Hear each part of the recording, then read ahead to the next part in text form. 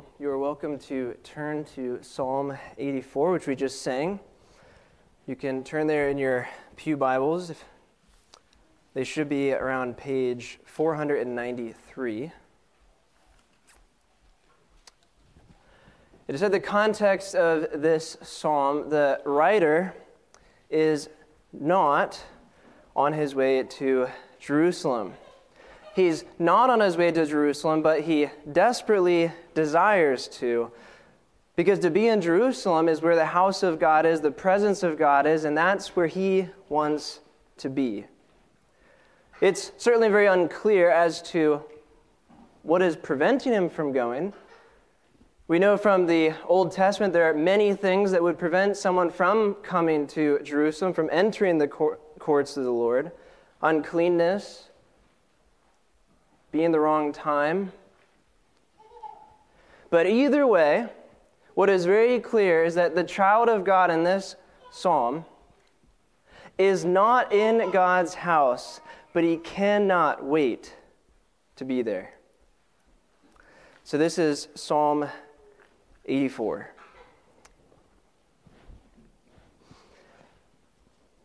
How lovely is your dwelling place, O Lord of hosts!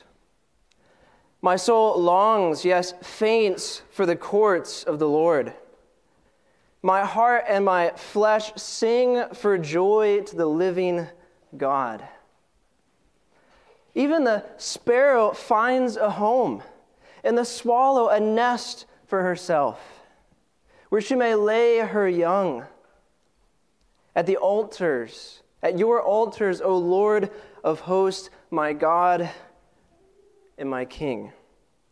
Blessed are those who dwell in your house, ever singing your praise. Blessed are those whose strength is in you, in whose heart are the highways to Zion. As they grow through the valley of Baca, they make it a place of springs. The early rain also covers it with pools. They go from strength to strength. Each one appears before God in Zion. O Lord God of hosts, hear my prayer. Give ear, O God of Jacob. Behold our shield, O God. Look on the face of your anointed, for a day in your courts is better than 1,000 elsewhere. I would rather be a doorkeeper in the house of my God than dwell in the tents of wickedness. For the Lord God is a sun and a shield. The Lord bestows favor and grace. No good thing does he withhold from those who walk uprightly. O Lord of hosts, blessed is the one who trusts in you. Father, as we come now to hear from you, over and over and over again in this text, we heard blessed, blessed, blessed.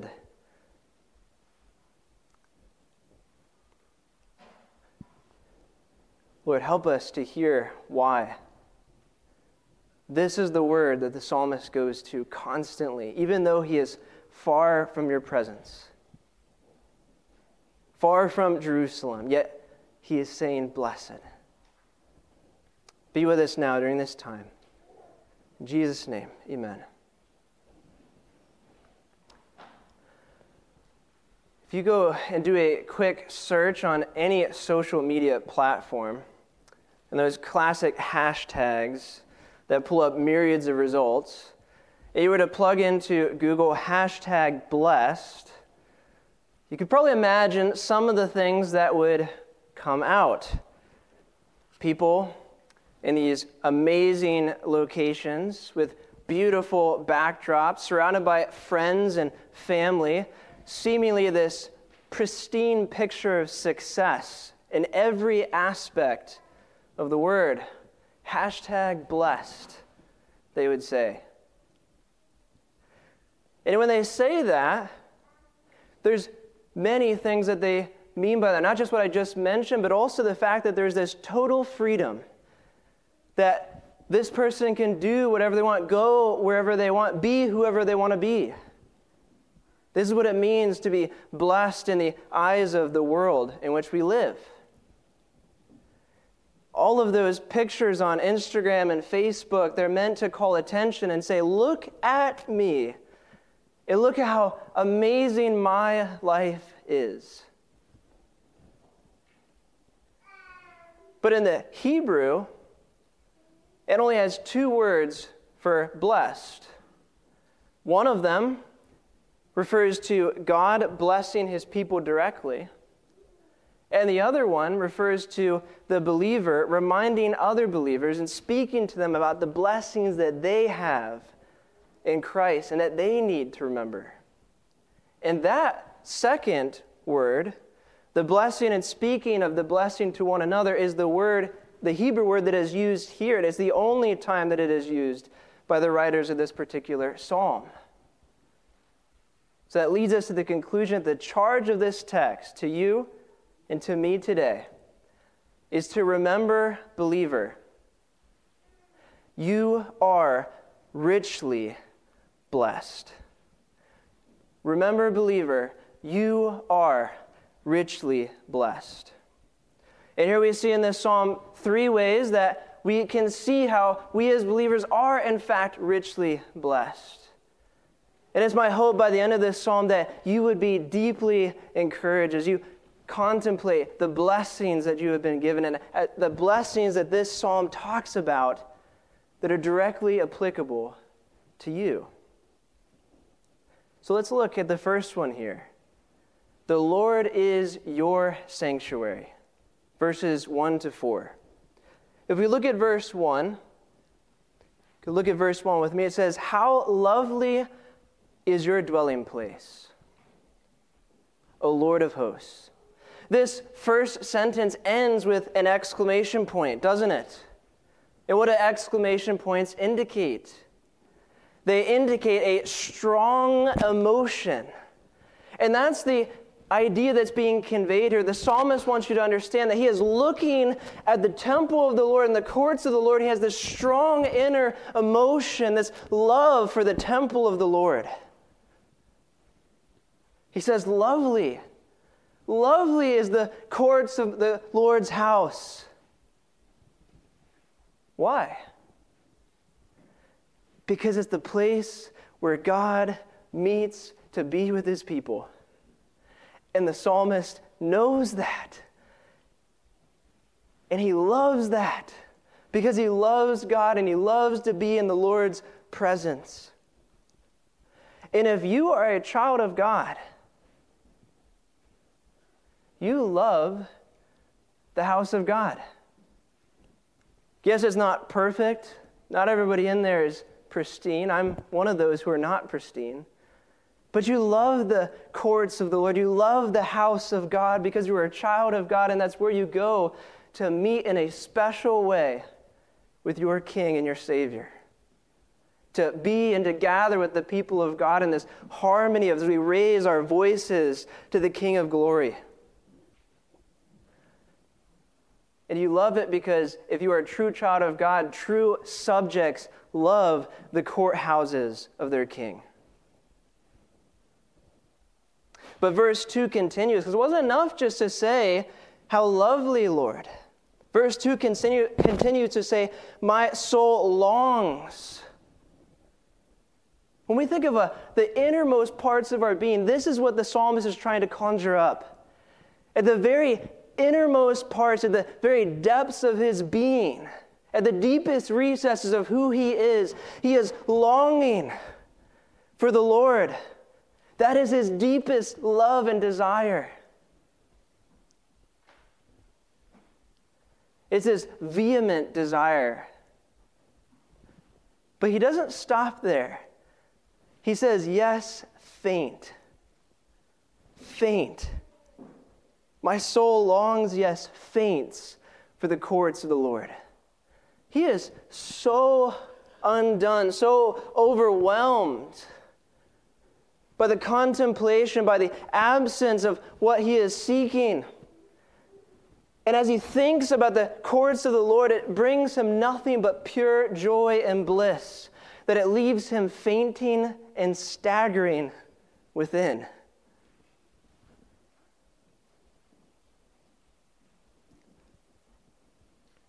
And he looks in verse 3.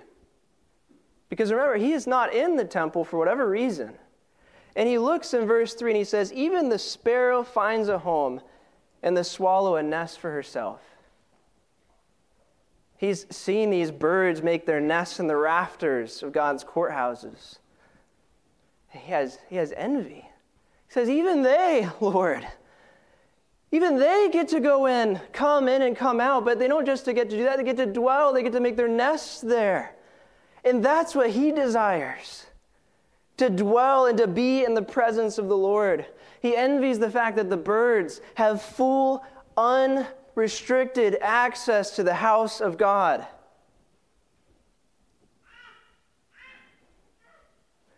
Even they have it. Why can't I? My God and my King, this precious declaration of commitment to the King.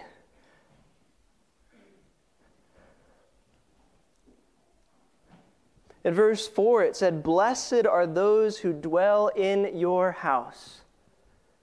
Blessed are those who dwell in your house. See, to come and to go, now that is refreshing. That is a delight. But to go there and to stay there, to dwell and never have to leave, the psalmist is saying, those are the blessed people who get to go there and never, ever leave. Those are the blessed ones. Those birds, man, look at the access that they have. Not even the priests who guarded the gates of the Lord's house were able to dwell there.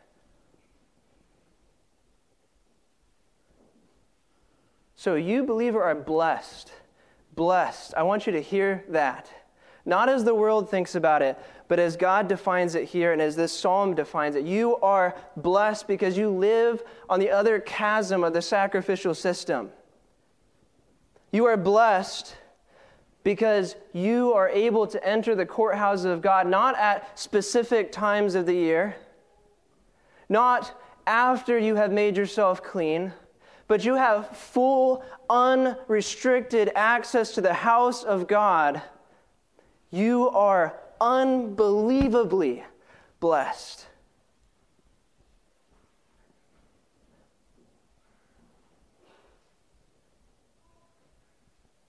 Because the Lord was able to rip apart the veil that divided the creature from the Creator. When He said, "It is finished," that divide was removed.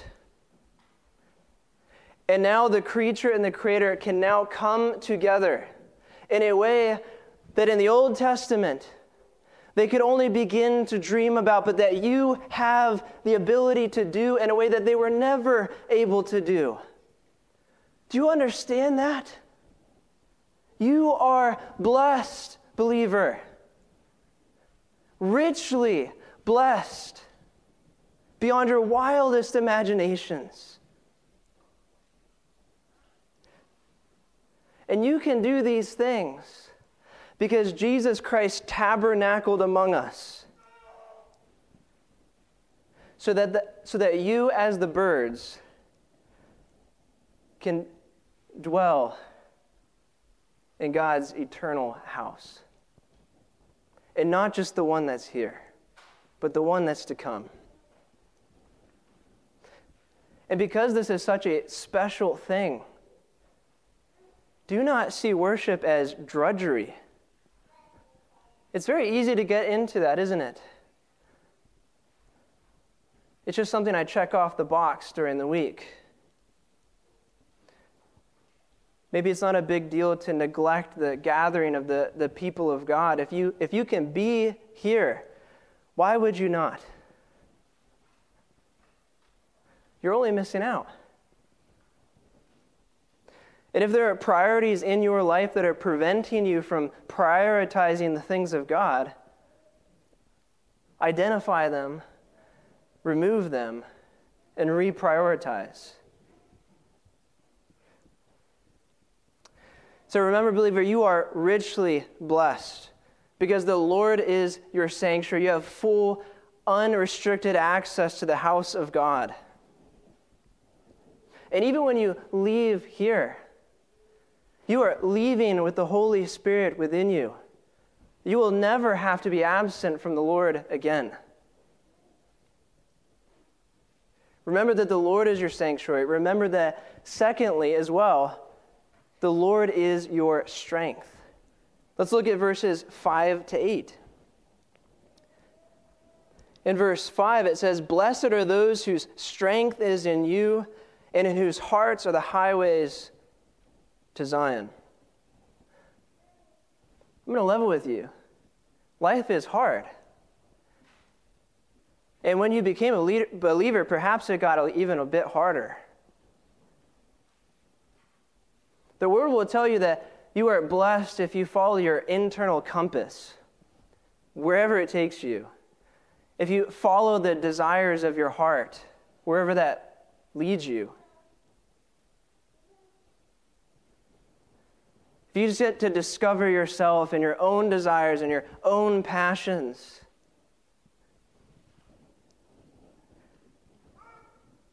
But true joy, true blessedness is not following the internal compass of your heart or doing whatever your fleshly desires long to do, but true blessedness, true joy is following God, caring for others, and pursuing God's agenda over your own.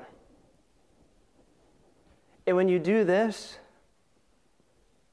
you are truly blessed. But life is hard. And even that reality doesn't necessarily maybe hit you the way that it should. Because even in verse 6, and as we go on this journey to Zion, it's not going to be an easy one. Verse 6 says, as they go through the valley of Baca. If you look at what that word means, it means weeping. So in essence, what the psalmist is saying here is that there are going to be valleys, whether this is a real place or not, there are going to be valleys in the believer's life that are valleys of weeping, valleys of hardship on the pilgrimage to your eternal home. He's leveling with you. He's speaking to the reality of what many of us have already experienced. Imagine a place, arid, dry, little moisture, the sun beating at you. At night when you pitch your tent, the wolves come out howling to eat and attack you. Isn't that a little bit what life is like at times? Maybe you're even in that valley right now. But look at verse 6. As they go through the valley of Baca, they make it a place of springs. The early rain also covers it with pools. Wow. For the believer, even in those hard places, you are not alone.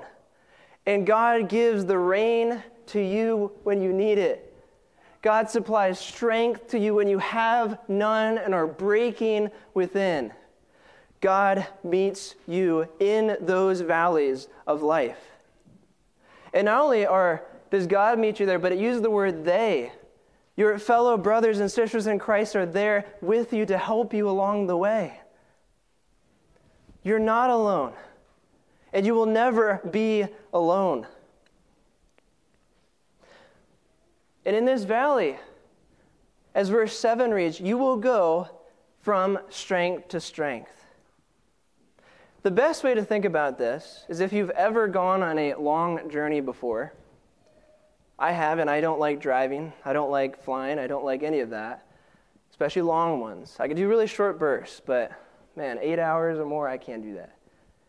But as you set out, there might be some anxiety, might be some stress, but as you go along the journey, As you get closer and closer to your destination, it becomes a little easier. Maybe that last 2, 3 hours, 1 hour, it changes from maybe I wish I didn't have to do this, to I'm almost there. I'm almost there. I'm almost arrived at my destination. Only 3 hours left. I can do this. Only 2 hours left. I can do this.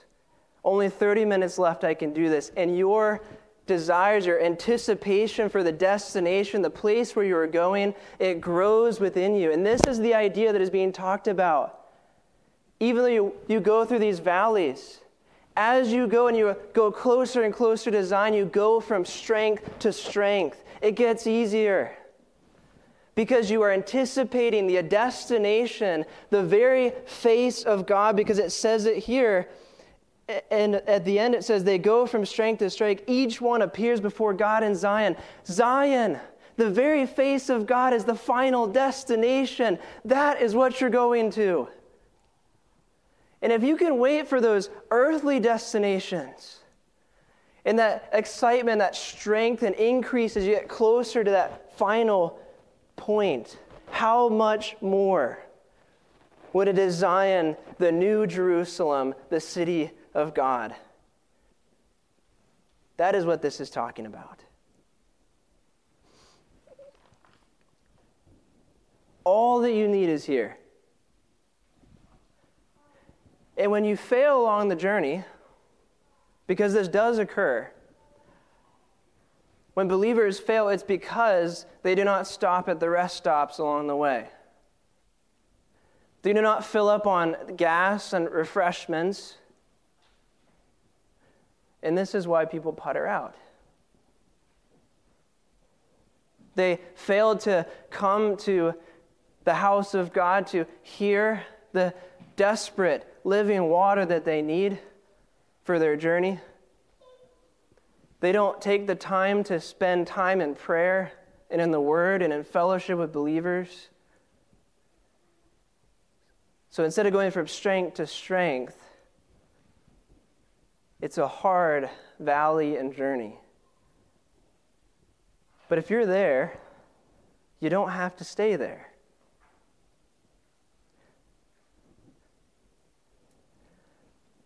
You can use the body of Christ to encourage you. You can look to Jesus to give you strength. And if you say, well, nobody really understands what I'm going through. I'm trying to go from strength to strength. Maybe we can't understand you. But there is one who went through a far worse valley of Baca than you will ever go through. And he understands everything you've gone through and far more.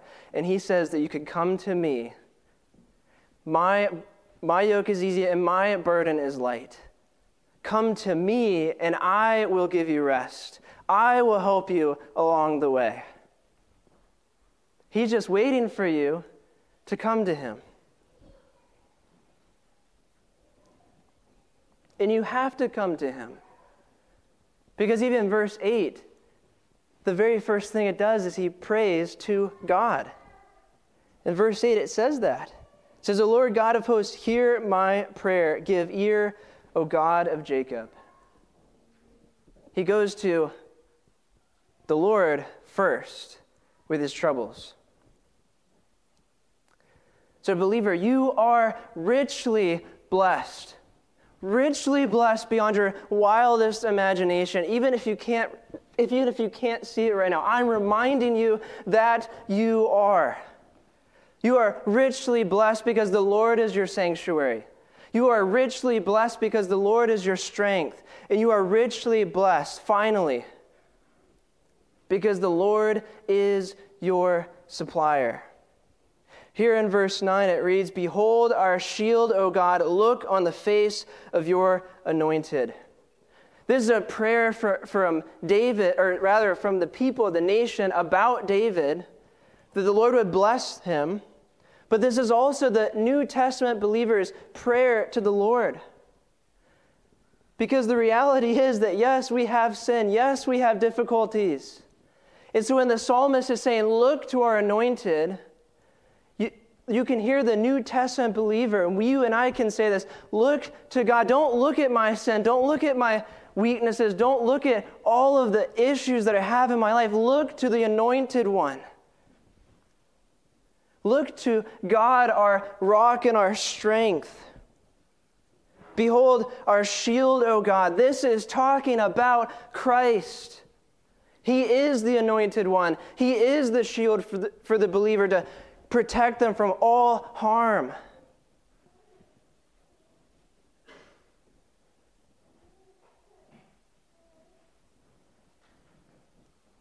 And ultimately, look to the Anointed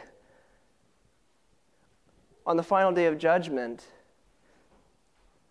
God the Father, so that instead of seeing my sin, God can look at me with the eyes of love because he sees Christ in me.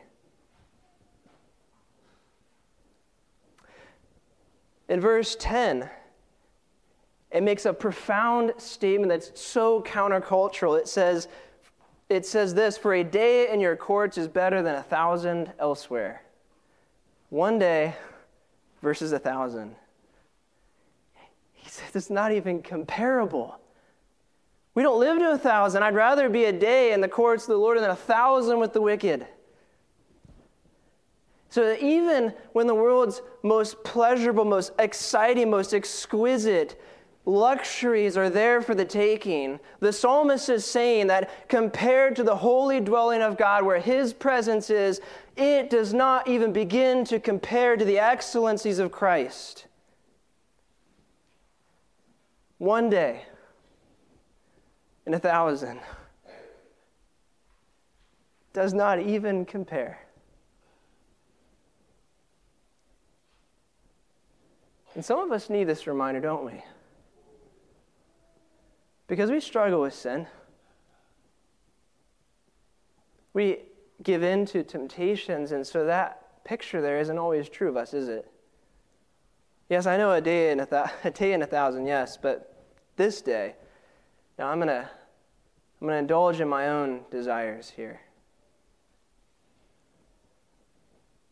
But the psalmist is making this claim because this should be the heart of the believer, and this should be your heart.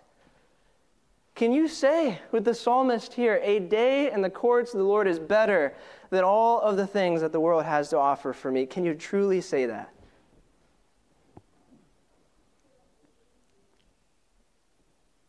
Even a glimpse is worth more. But it goes on to say, I would rather be a doorkeeper in the house of my God than dwell in the tents of wickedness. Just a doorkeeper. That is enough. If I could just be a doorkeeper, this lowly position, that would be great. I would be satisfied with that compared to what the world has to offer to me. See, the priest's duties were to open and close the doors to bar people from accessing the temple at certain times. Again, I mentioned earlier, they couldn't even live and dwell in the house of God. They kept out the unclean. Because of Jesus Christ, though, you will never be barred from the presence of God again. You are blessed. You are ritually cleansed once and for all. You have met all of the ceremonial laws because Christ has met them for you. You are blessed richly beyond your wildest imaginations. You are morally cleansed. You will never have a time where you will not be able to enter the presence of God because of your sin. You don't have to wait for the appointed feast days. You don't have to be a Levite. You can enter the household of God and have full access to Him. Do you fathom that?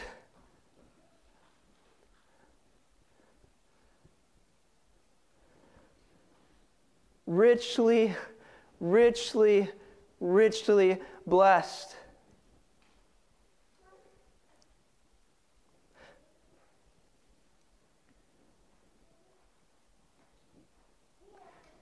Goes on in verse 11, it says, "For the Lord God is a sun and a shield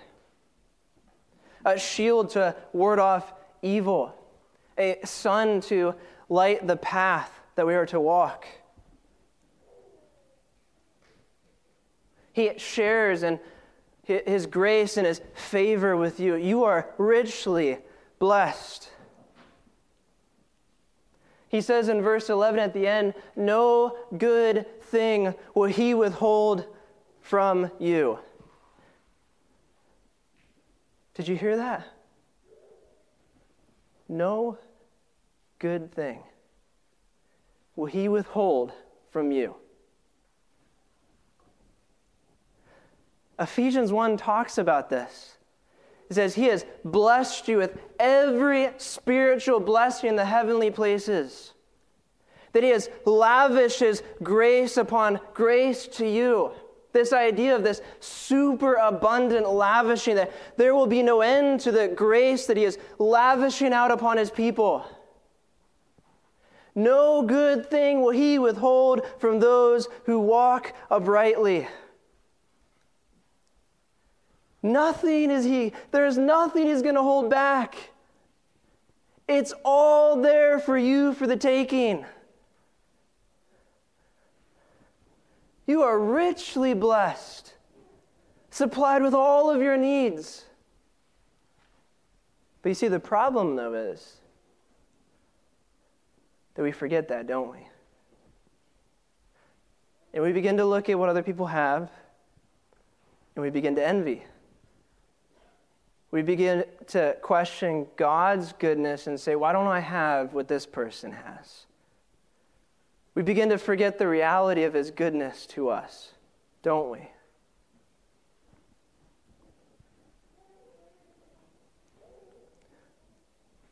And He said, for those who walk uprightly.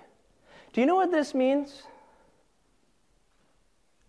It means that you cannot continue to live a life of perpetual sin and disobedience to the Lord and expect Him to give you blessings.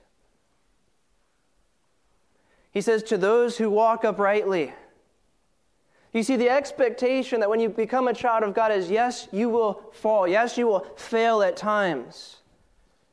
But is your life marked by continuing to live uprightly? That when you do fall down, do you get back up and do you rely on the strength and the power of Christ to keep going on the journey to Zion? If you're doing those things, He is not going to withhold any good thing from you. But if you are living in perpetual sin, deliberately, persistently, without regard to the laws and the commandments of the Lord, do not expect Him to bless you.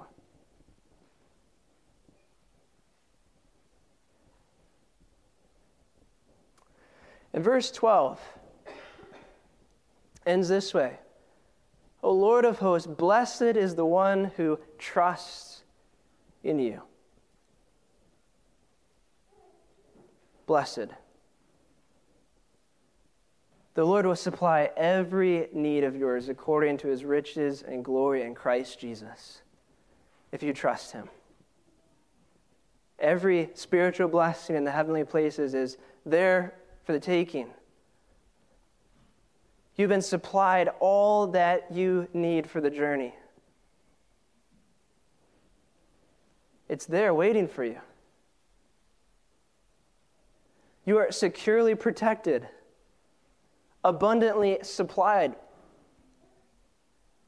Believer, you are richly, richly blessed. The psalmist says, I'd rather be a doorkeeper.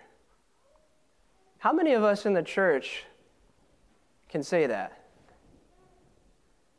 Are you willing to take a lowly position? Or are you just seeking your own fame and the recognition for your services? It's a temptation, isn't it? Do not labor for recognition in the church.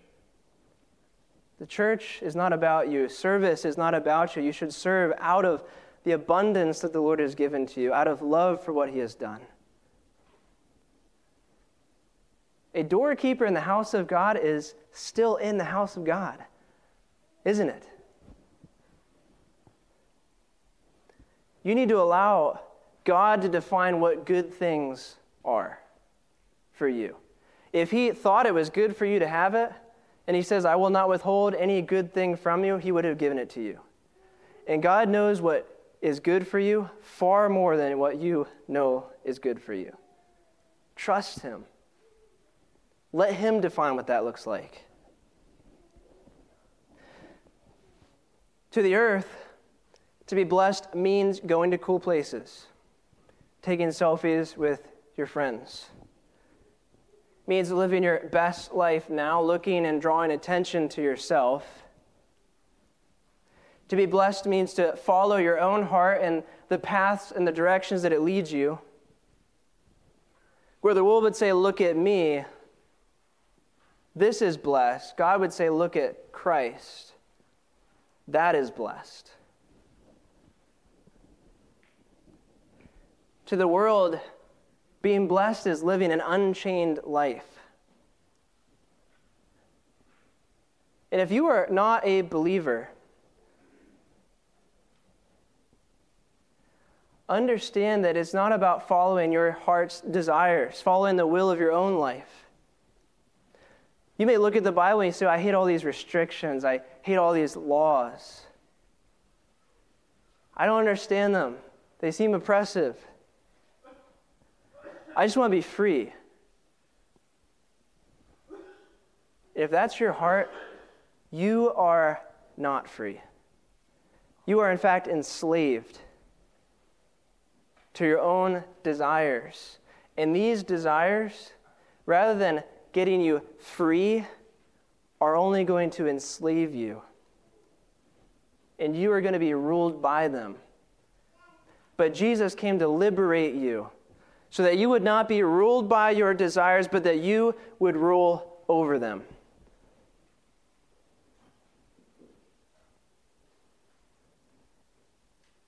And believer, remember, you are richly blessed. Richly blessed, because the Lord is your sanctuary. The Lord is your strength. And the Lord is your supplier. Father in heaven, Lord, thank you so much. Lord, this is such an important reminder for us. We can get so bogged down by what we don't have. We can get bogged down in the valleys of Baca and getting into these state of minds where we are in rough places. And Lord, if there are any here who are in those spots, if there are any who are doubting the rich blessing that you have bestowed upon them through Jesus Christ, would you use this to remind them? To help them to remember that they are indeed your child. And they have been given an inheritance that is imperishable, undefiled, and kept for them in heaven. And they don't have to, like the psalmist here, to wait to come. To wait until they're unclean, but that they can come to you now. Lord, thank you for giving us every spiritual blessing in the heavenly places. And as we go this week into our workplaces, may we do it with our head lifted high, because you have bestowed on us through Christ riches and glory that this world could never begin to fathom. For we ask it in Jesus' name, amen.